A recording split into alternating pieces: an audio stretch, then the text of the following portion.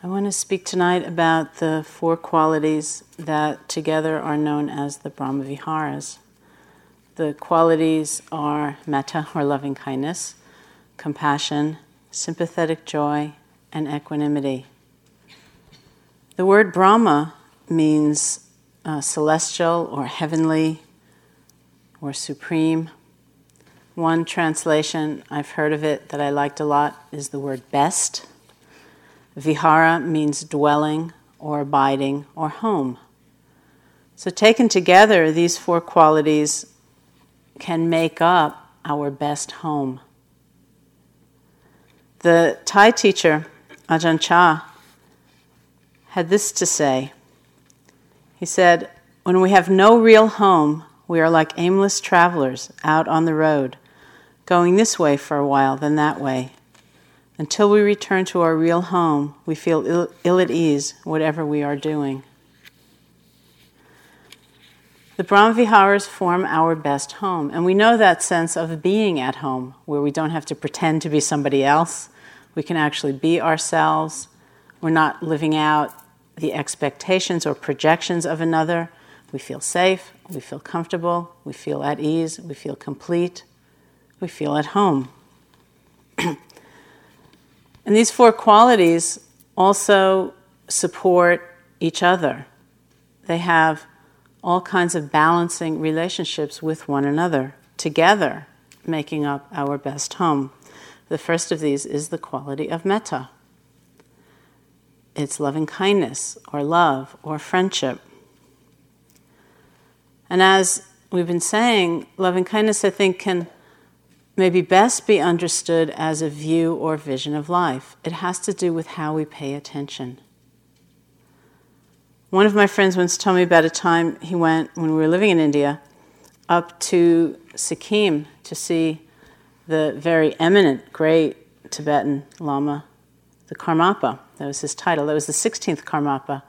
The 17th Karmapa was in the news a few years ago because as a 14-year-old boy, he escaped Tibet over the Himalayas into India. But this was the predecessor, the 16th Karmapa, who was very eminent, very renowned. And my friend said that when he went there, the Karmapa related to him as though his appearance were just about the most important thing that had ever happened to the Karmapa in his life, which, believe me, it was not, most likely. And he said that the Karmapa did that, he displayed that, not through great pomp and circumstance or grand gestures, great flourishes. He conveyed that impression by paying absolute, complete attention to him. So that, as my friend described it, he said the subjective experience of that was one of being completely loved. And as soon as he told me that, I felt rather chagrined. I thought, how many conversations do I have where I'm kind of there and I'm kind of thinking of the next person I need to talk to, or the phone call I need to make, or the errand I need to run. And I realized it wouldn't take that much, actually, to be undistracted, to be more fully present in that encounter, just as it was in that moment. And therein is the gift of love. It doesn't have to be very fancy. It means a complete, wholehearted attention. Once I was leading a retreat in Barrie at IMS, and at night I had a dream that I was leading a retreat at IMS, which wasn't the exciting part of the dream, but in the course of the dream I was having an interview with somebody, and they said to me, "Why do we love people?" And in the dream I responded, "Because they recognize us." And when I woke up, I thought, that's pretty good. There's something we long for so much, to be recognized, to be seen. Not, in a pretentious way, but in a deeper way. As somebody worthy of being present for, somebody worthy of being cared for. So this is the medium of metta. It's recognition. It's a wholehearted attention. We pay attention in metta in ways different than we might have ordinarily. They say that the proximate cause, or the nearest arising condition, the force of mind which allows metta to most easily arise, is seeing the good in someone. And that means beginning with ourselves. To actually turn the mind toward the good in someone, even if it's one little sliver of behavior in the midst of a great deal of negativity. And this is meant not to have us be lost in delusion and confusion and pretending, oh, everything's fine, it's no problem, just do it again, I don't care. But rather, it's based on the understanding that if we fixate, if we obsess on the negativity, we will naturally retreat or withdraw. We will be afraid, we'll be angry. If we focus on one good aspect of someone, then there will be a sense of connection. It will be like a bridge has been built. And from that vantage point of connection rather than separation, we can honestly and directly look at all of the difficulty. But it's without that sense of complete distance. When I was practicing in Burma, I was, of course, given this instruction. And my very first thought was, I'm not going to do that. I'm not going to look for the good in someone. And I thought, that's what stupid people do. You know, they just kind of go around looking for the good in everybody. And I thought, I don't even like people like that. You know, they're just so silly. They're going around looking for the good in everyone. But as I usually tell the story, as is true, I was far from home in a Burmese monastery, and the nature of the teacher-student relationship in a very traditional culture like that is not one where the teacher suggests you do something and you say, I don't feel like it, you know, or I don't think it's a good idea. You do it. And so I did it. And much to my amazement, it actually worked. It worked in the way it was described to work, not that I entered this sort of ridiculous realm of make-believe, but in many instances, instead of holding this really tight image of somebody as all bad, as though that were true, if I just turn my mind to remember one good thing, then there was some sense of connection, which didn't deny or obviate the actual negative. To look for the good. And sometimes that doesn't happen. It's so unreal. Whether it's looking at ourselves on a particularly bad day or looking at somebody else, it's not going to happen. In which case, there's another reflection that we do, which has to do with how we pay attention. And this is a remembrance that all beings everywhere want to be happy. This is like the bottom line truth of our lives, that everybody just wants to be happy. It's because of the force of ignorance that we and others make the terrible mistakes we sometimes make that cause so much suffering for ourselves and so much suffering for others. But really, everybody just wants to be happy. That urge toward happiness is not something to feel squeamish about or uneasy about. In some ways, it's the most beautiful thing about us. The problem is not wanting to be happy. The problem is not knowing how. It's the ignorance.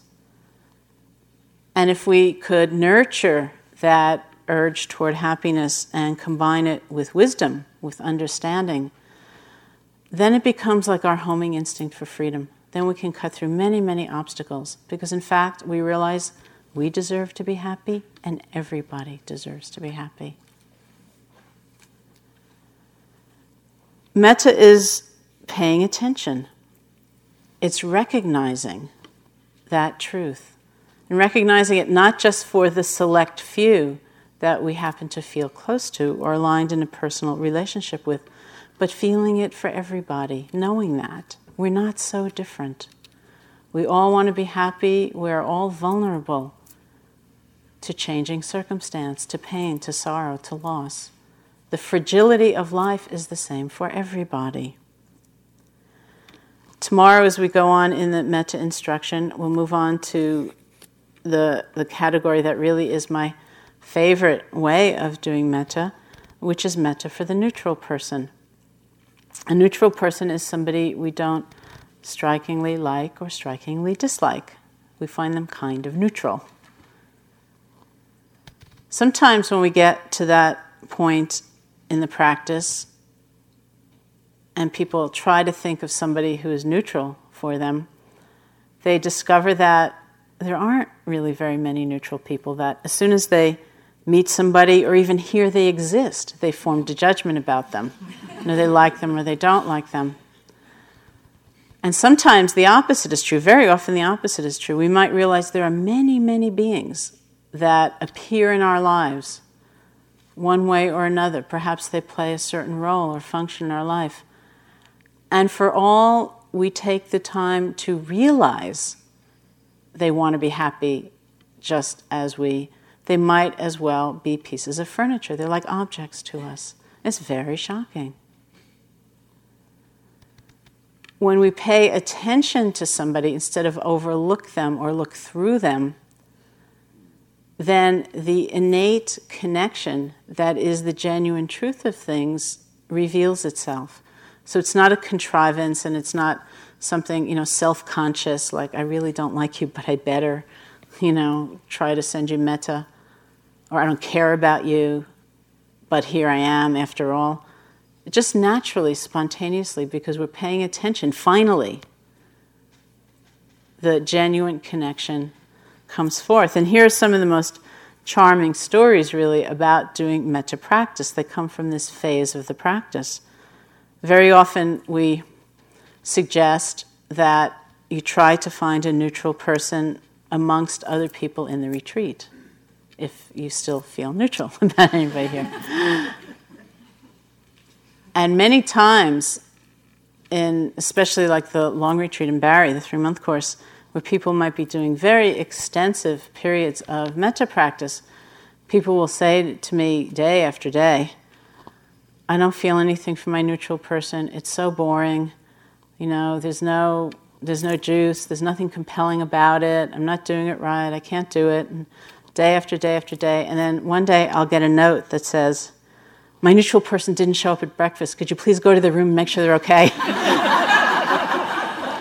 And I'll think, the poor person's probably asleep. The last thing they want is me to come to their room, figure out why they're not at breakfast. But that sense of care is very strong. My favorite story about that is once I was teaching in Bari in February, metta retreat, and a friend of mine sat, and I didn't see her again for about 6 months when I was teaching another retreat in New Mexico, and she came up to me in New Mexico, and she was all kind of beaming, and she said to me, I've fallen in love with my dry cleaner. And I said, really? That's wonderful. And she said, no, not romantically, but way back in that retreat in Bari, he was my neutral person. And she said, now every day when I meditate, I hold him in my heart and I wish him well. She said, I go into the store now and I really want to see how he's doing. It means something to me. And this is strictly a function of attention. It's not because she is so indebted to him, from some great good deed that she feels, she's obliged to wish him well. And it's not because she learned his story, the particular sorrows or troubles of his life, so that she was moved to send him metta. It's not because he'd hurt her so badly that she felt that this person defines the edge for her, the place that she really needs to go to be free. It was just because she paid attention to him every day. She remembered him. That's the function of attention, which is really the power of love, of care.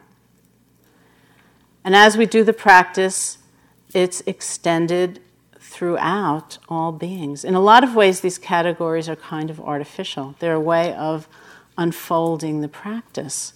But people often say, I was focusing on my benefactor and I felt all of this great friendship and love for them, and then I remembered the time they said that really nasty thing, and suddenly they weren't my benefactor anymore, they were my difficult person. And, and it's true that relationships are very intricate. Life is very complex.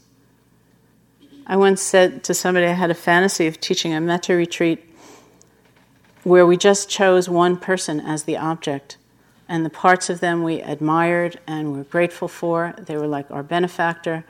The parts of them we felt at ease with. They were like our friend. The parts of them we didn't know, they were like our neutral person. The parts of them that we had difficulty with, they were like our difficult person. And the person I was speaking to said, well, you can just choose yourself, because we play all of those roles to ourselves and for ourselves. It's true. The practice of metta is about continually expanding. It's a practice of inclusion. All aspects of ourselves, all beings. We do that because that is actually the truth of how things are. Our friend Bob Thurman, who some of you may know his work, he's a Buddhist scholar and professor at Columbia. He gave an example once of it's a very New York City example. He said, and it's a very Bob example too. He said, imagine you're on a subway car and this group of Martians come and they zap the subway car.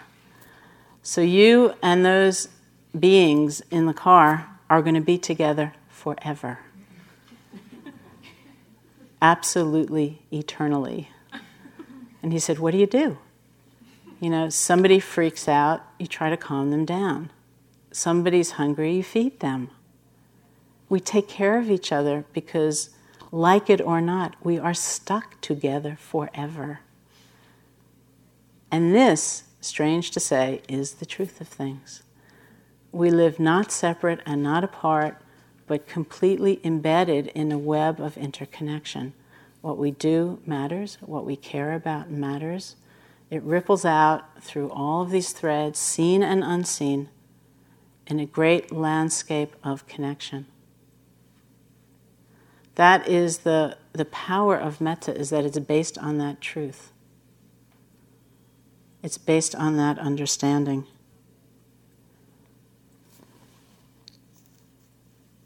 And so we practice not for the sake of sentimentality, but to live a life of integrity that honors that very powerful truth. That's actually how things are.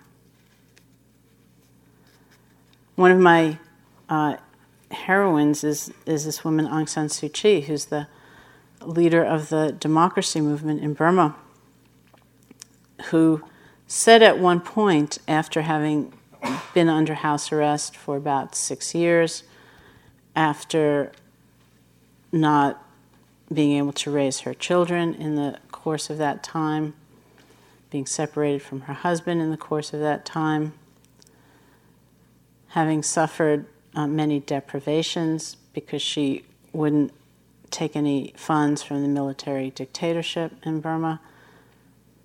After all of that, she said something once like, it's proven especially important for my colleagues in the democracy movement and I to practice metta, because we have seen the consequences of natures that are lacking in metta. We have seen the result of people dehumanizing others, living in a world of us and them, of separation. When we see the result, which we can see very easily all around us, it can inspire us even more to live in a way that does not perpetuate that kind of delusion. To recognize that we are all a part of a greater whole, and we need to be responsive to that. That's the power of metta. The second of the Brahma Viharas is that of compassion, which is the quivering of the heart in response to pain or suffering. That's the literal translation of the word. It's the quivering or the trembling of the heart when we see pain or suffering. The state of compassion is also a state with all of its tenderness and all of its openness. It's also a state of some strength. The strength comes from recognizing the oneness of beings, that we're not apart and we're not alone. Once Joseph and I went to Russia to teach, and this was a long time ago, it was the Soviet Union actually at the time, and we were teaching surreptitiously. We were ostensibly on this tour group, but we never went anywhere except to people's living rooms. Every afternoon we would go and teach, and we'd have a translator, of course, and I was speaking a lot about compassion, and I noticed every time I spoke about compassion, I would sense a really funny feeling in the room. So finally I sat down with the translator and I said, when I say compassion, what do you say?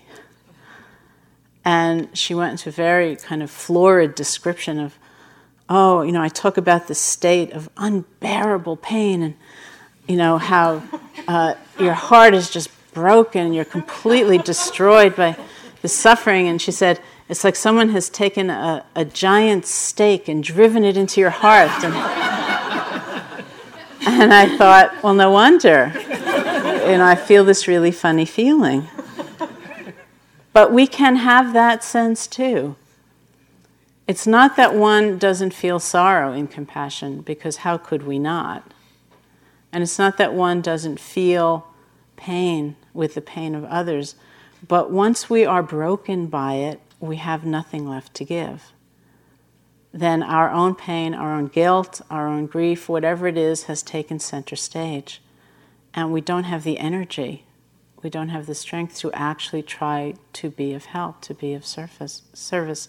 And so it's very delicate, a question, really understanding what compassion is, that can be of benefit to others.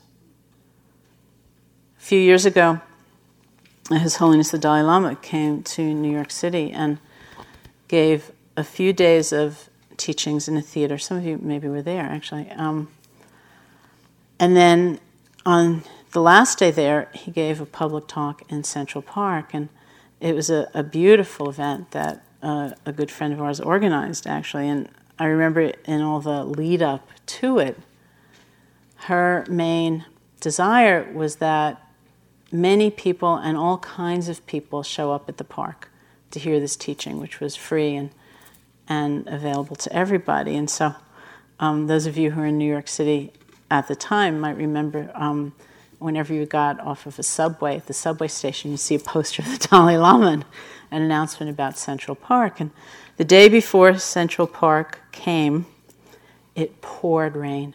It just rained and rained and rained. And we all wondered, well, what's it going to be like tomorrow? How many people might be there? And we got up the next day, went to Central Park, and couldn't see anything as we entered the park, and yet we could hear the sound of Tibetan monks chanting in the distance, so we just followed the sound as we went in. And then I remember turning a corner, and there was an ocean of people. There was just everywhere the eye could land, there were people, and they kept streaming into the park and streaming into the park. The official park estimates of that day were 40,000 people, but the State Department, which had provided security for His Holiness, told our friend that they were estimating 250,000 people, which is really what it looked like. There's just this vast number of people.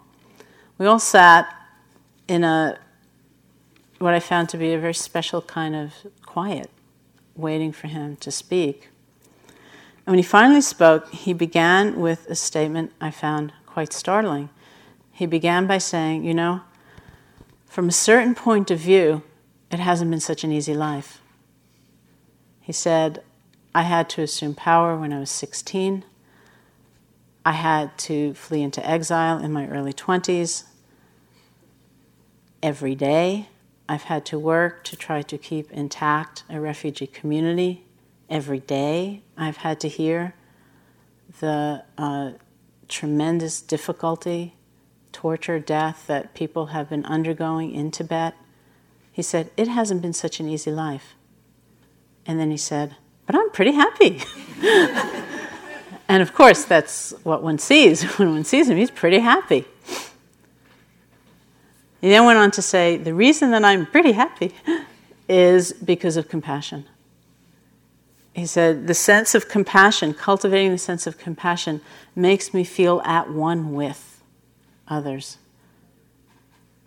And so that's the strength. It's not a brittle strength, but it's the strength of openness, of connection, that's what infuses the compassion. And that's what helps us be happy. And it was very striking because there in that crowd of, let's say, 250,000 people, I bet a lot of people might have said, it hasn't been such an easy life. And not so very many of us might have said, but I'm pretty happy. So that's the potential of compassion, to see suffering instead of turning the other way, to recognize it, to name it for what it is, to be present, to be caring, and not to be destroyed by that. That actually is it's the very nature of compassion. The third of the Brahma Viharas is the quality of sympathetic joy, which means being able to take delight in the delight of others. You all are probably recognizing your dorms by now. Sympathetic joy is a state where when we hear about or we see somebody's success or good fortune, rather than falling sway to that voice which so readily arises inside saying, I would be happier if you had just a little bit less going for you right now, It's like you don't have to lose everything, but, if you could just if the light could just dim a little bit, I would feel better. That's the usual response. It's very conditioned. Sympathetic joy is actively taking delight in the happiness of others rather than falling sway to that very common voice. That voice is born out of a sense, usually, that happiness is like a limited commodity in this universe, and the more someone else has, the less there's going to be for us. So if someone else takes any out of that stockpile, we're really in trouble because we're threatened by that. Sympathetic joy, in contrast, recognizes that someone else's happiness doesn't diminish our own happiness. In fact, it can enhance our own happiness. It can be our own happiness. And here again, the Dalai Lama said something quite wonderful. He said, it only makes sense to practice happiness in the happiness of others, because then you enhance your own chance for happiness 6 billion to 1. And he said, those are very good odds. And I thought, boy, isn't that true? It's like you don't even have to leave home, and go out and try to be happy. You could just stay home, think about someone else's happiness, be filled with happiness, and you're fine, it's great. Of all of these qualities, it's sometimes said that sympathetic joy is the most difficult. In fact, I remember when I was practicing the 4 Brahma Viharas in Burma under the guidance of Sayadaw U Pandita, at one point when I was doing sympathetic joy, he gave me this exercise. He said, okay, imagine that you're in a room and there's somebody you really don't like in the room. And the rest of the people in the room are people you admire quite a bit. All of these people that you admire are heaping praise upon this person that you don't really like. And then he said, how do you feel? So that was my homework. It's difficult. But here again, wisdom and compassion are like our doorways, because really life is so fragile. All of us, we go up and we go down, and in a moment, circumstances can change drastically, radically. We all know that. And so when we see this person enjoying some happiness or good fortune or success, do we really begrudge them? Do we actually wish, may you have only suffering now and forevermore? It's unlikely. In truth, we're not generally cruel people, generally speaking. We don't really want to see people suffer. One of the difficulties with developing compassion is that it's hard to see suffering as suffering. We see somebody's behavior and it's abhorrent to us. It hurts us, it frightens us. And it's difficult to actually take the time and create the space to see their behavior as a state of suffering for them. But were we able to do that, then compassion can more readily arise. So we're not generally cruel people. If we can remember, even in looking at someone's happiness, at their joy, the fragile nature of existence, we actually would wish them well. We wouldn't wish for somebody to lose what they have. Sympathetic joy. When I was writing my first book, Loving Kindness, I would go around the center, around IMS, when the staff all eats together, and I'd go around every day and I'd say, does anybody have any sympathetic joy stories? And nobody had any. And also it doesn't make for a very good story, it's like, I was really, really jealous and it felt horrible, and then one day I felt okay,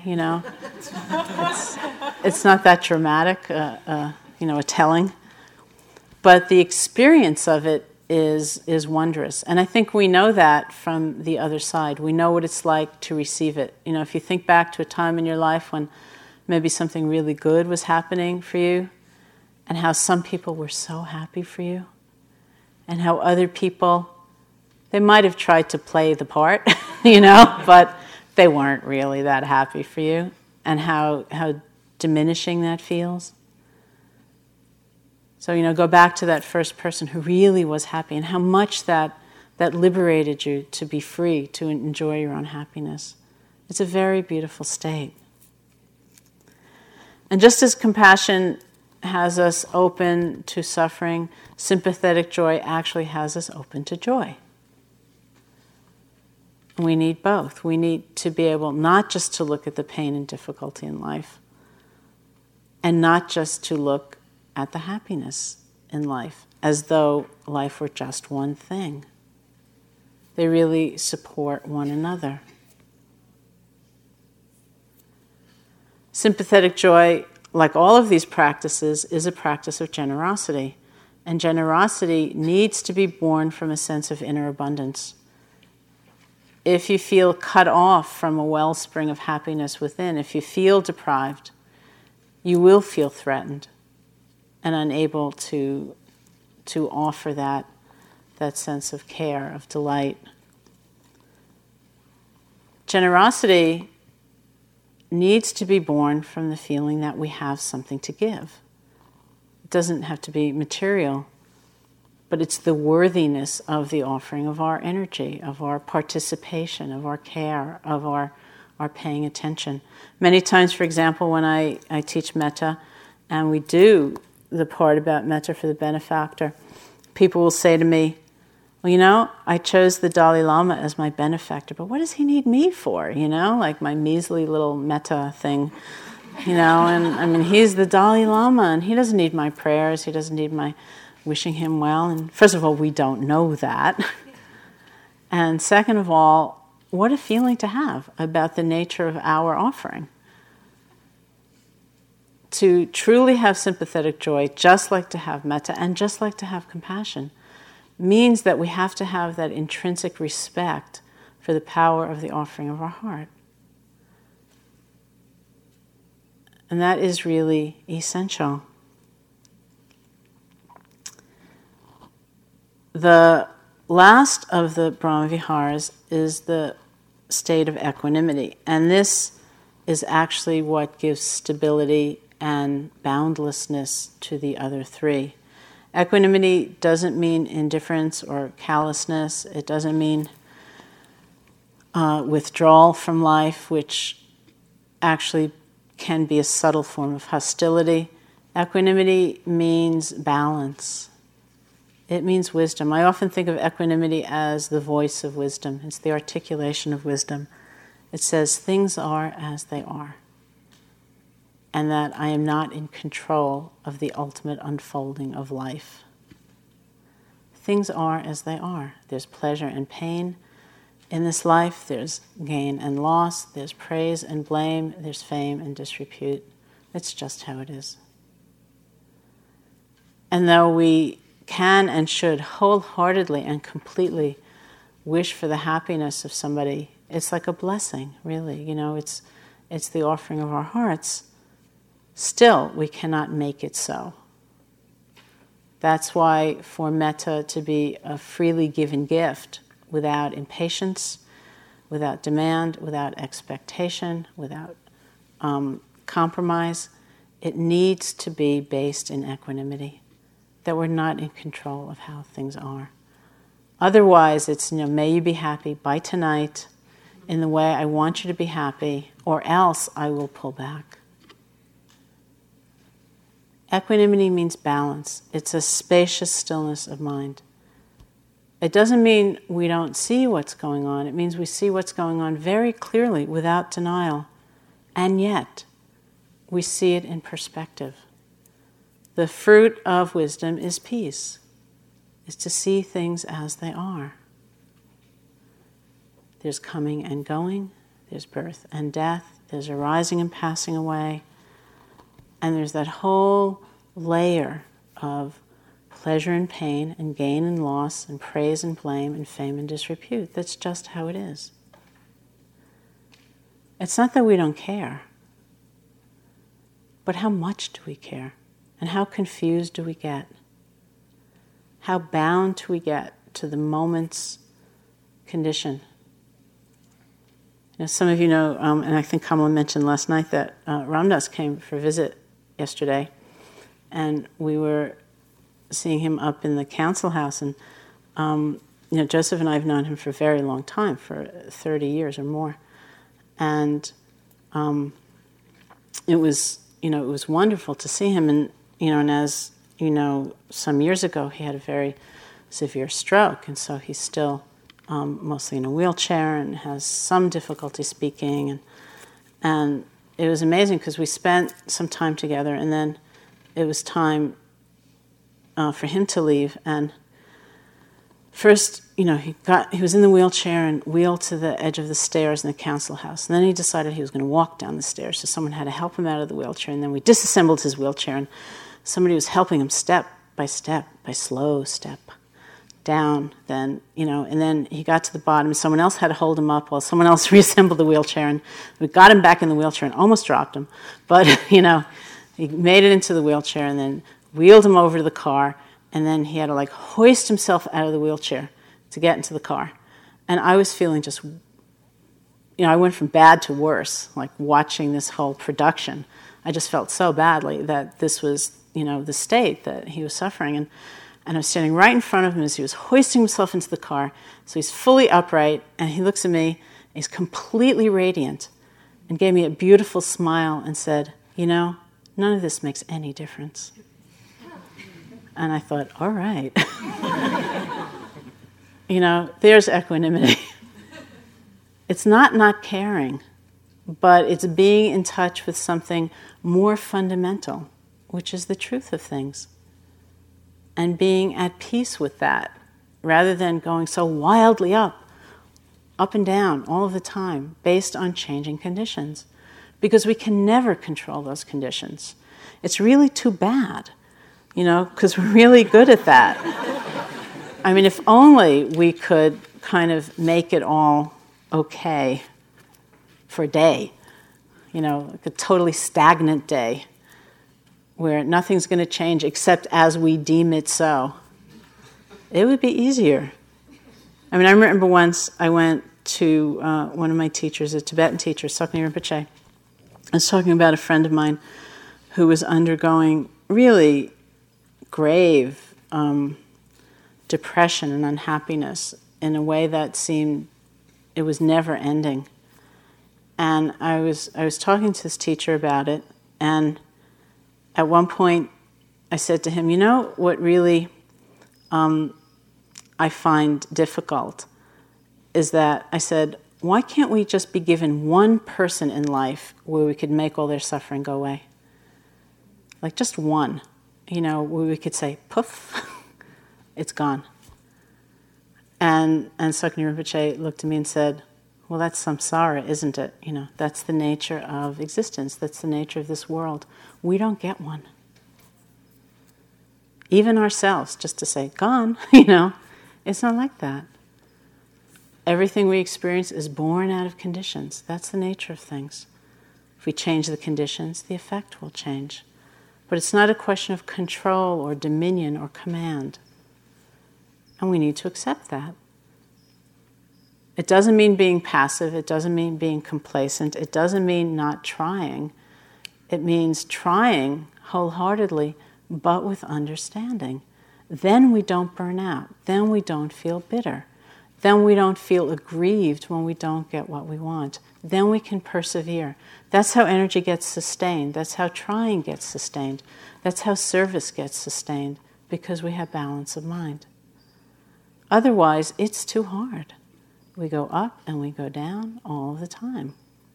We get what we want and we don't.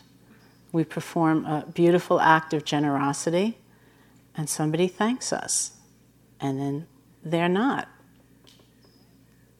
So what does that mean in terms of our action, in terms of our lives?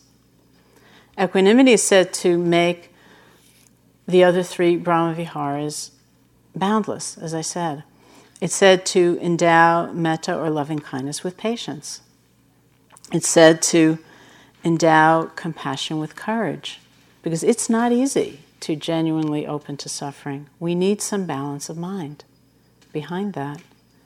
And it's said to make sympathetic joy even possible, because otherwise the band of people or the range of people, of beings that we would feel sympathetic joy for would be very small.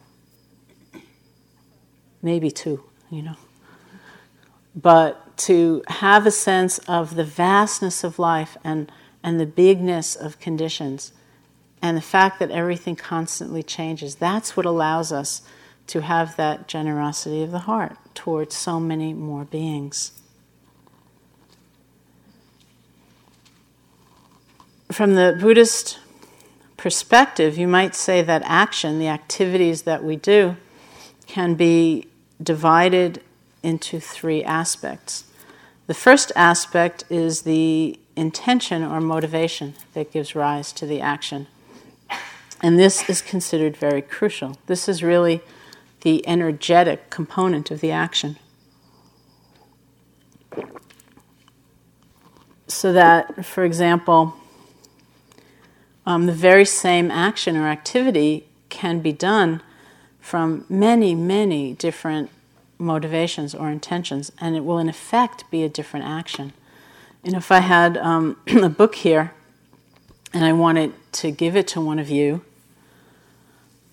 all anybody would see would be my hand moving down and picking up an object and moving it forward. But that action of giving could come from so many different places within me, so many different heart spaces.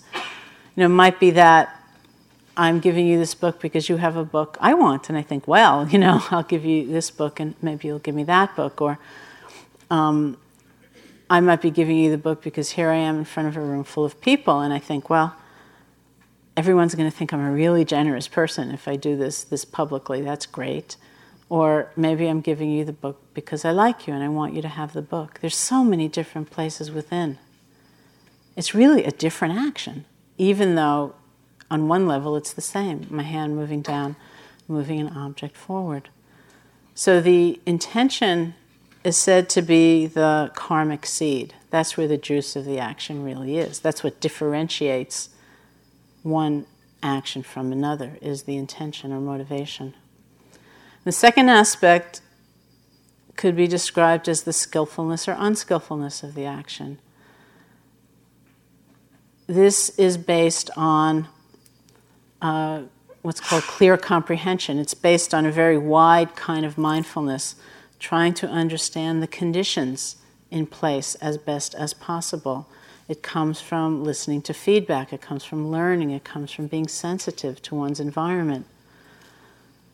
So I might, for example, out of a very beautiful motivation, want to give one of you my imaginary book. And then I might, stop and think, it's only one book. Here I am in a room full of people. Maybe it would be better to do this privately. Maybe it would be better to do it accompanied by a certain kind of note. There are all kinds of considerations. in place about the skillfulness of the action. And so we do the best we can and keep learning. The realm of motivation or intention is something we learn to be more and more in touch with through mindfulness, and it's also something we transmute through the practice of loving kindness and compassion and sympathetic joy.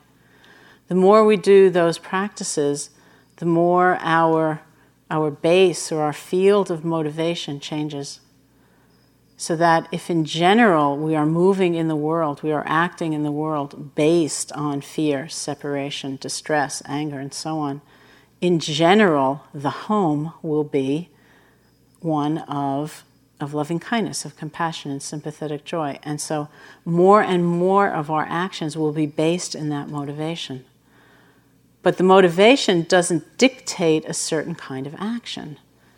People often have that fear, and they say that about loving kindness practice. Well, if I develop a loving heart, then I will necessarily let people hurt me, and I will just smile, and I won't do anything about it, or I will let other people be hurt, or situations in the world degenerate, and I won't do anything about it, because after all, I'm practicing love. And the motivation doesn't determine the exact action.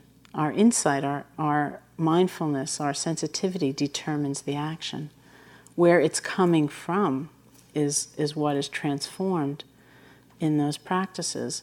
So both the field of motivation and the skillfulness and unskillfulness of how we act are places where we're consistently learning and changing and growing.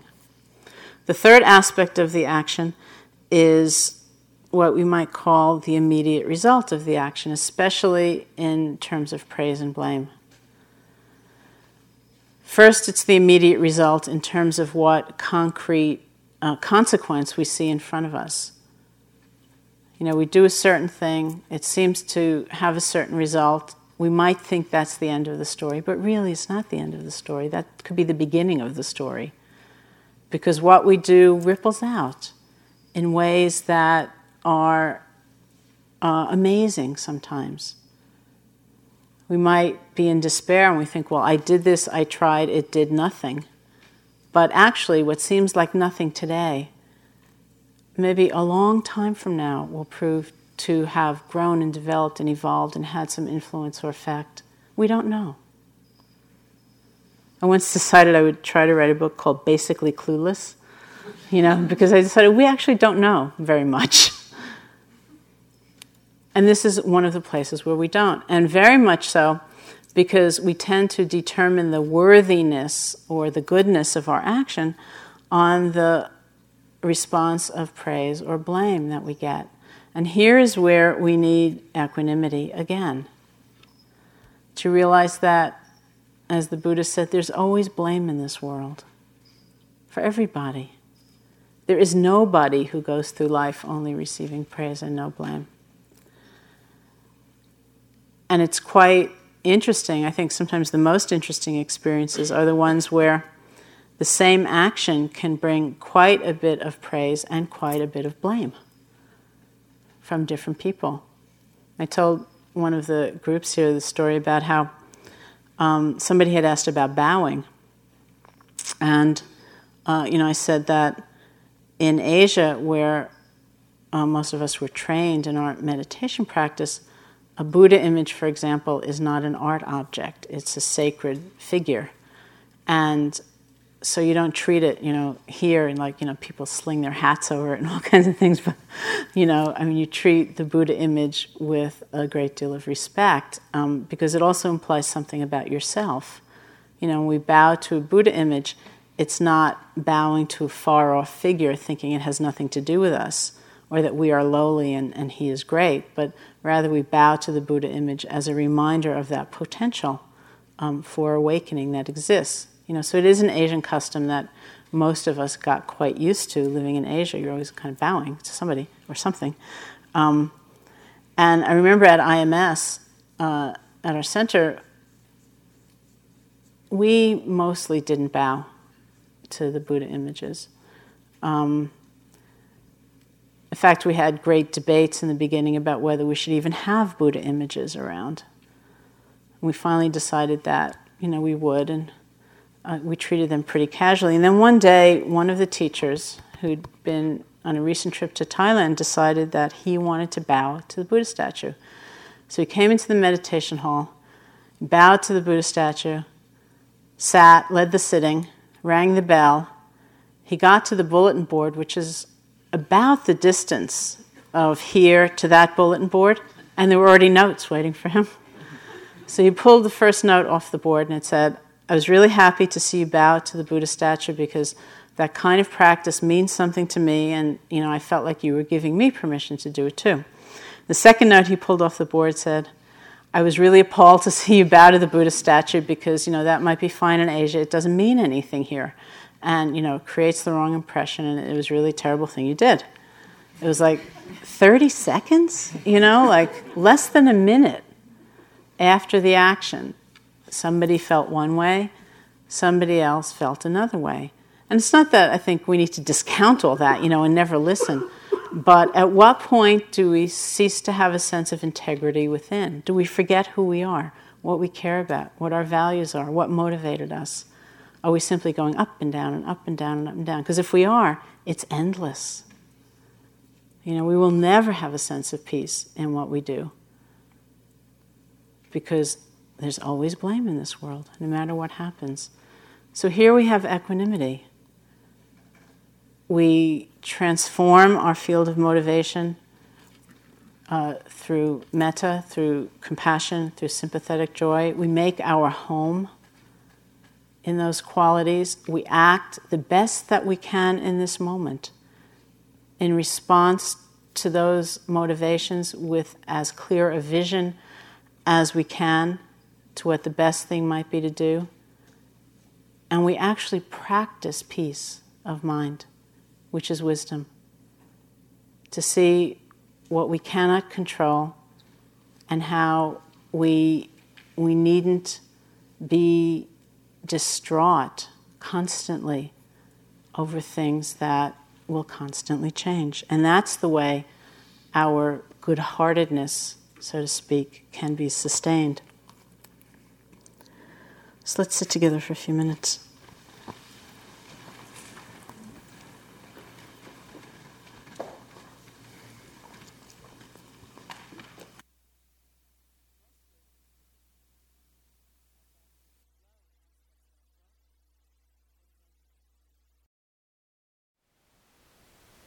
Thank you for listening. To learn how you can support the teachers and Dharma Seed, please visit dharmaseed.org/donate.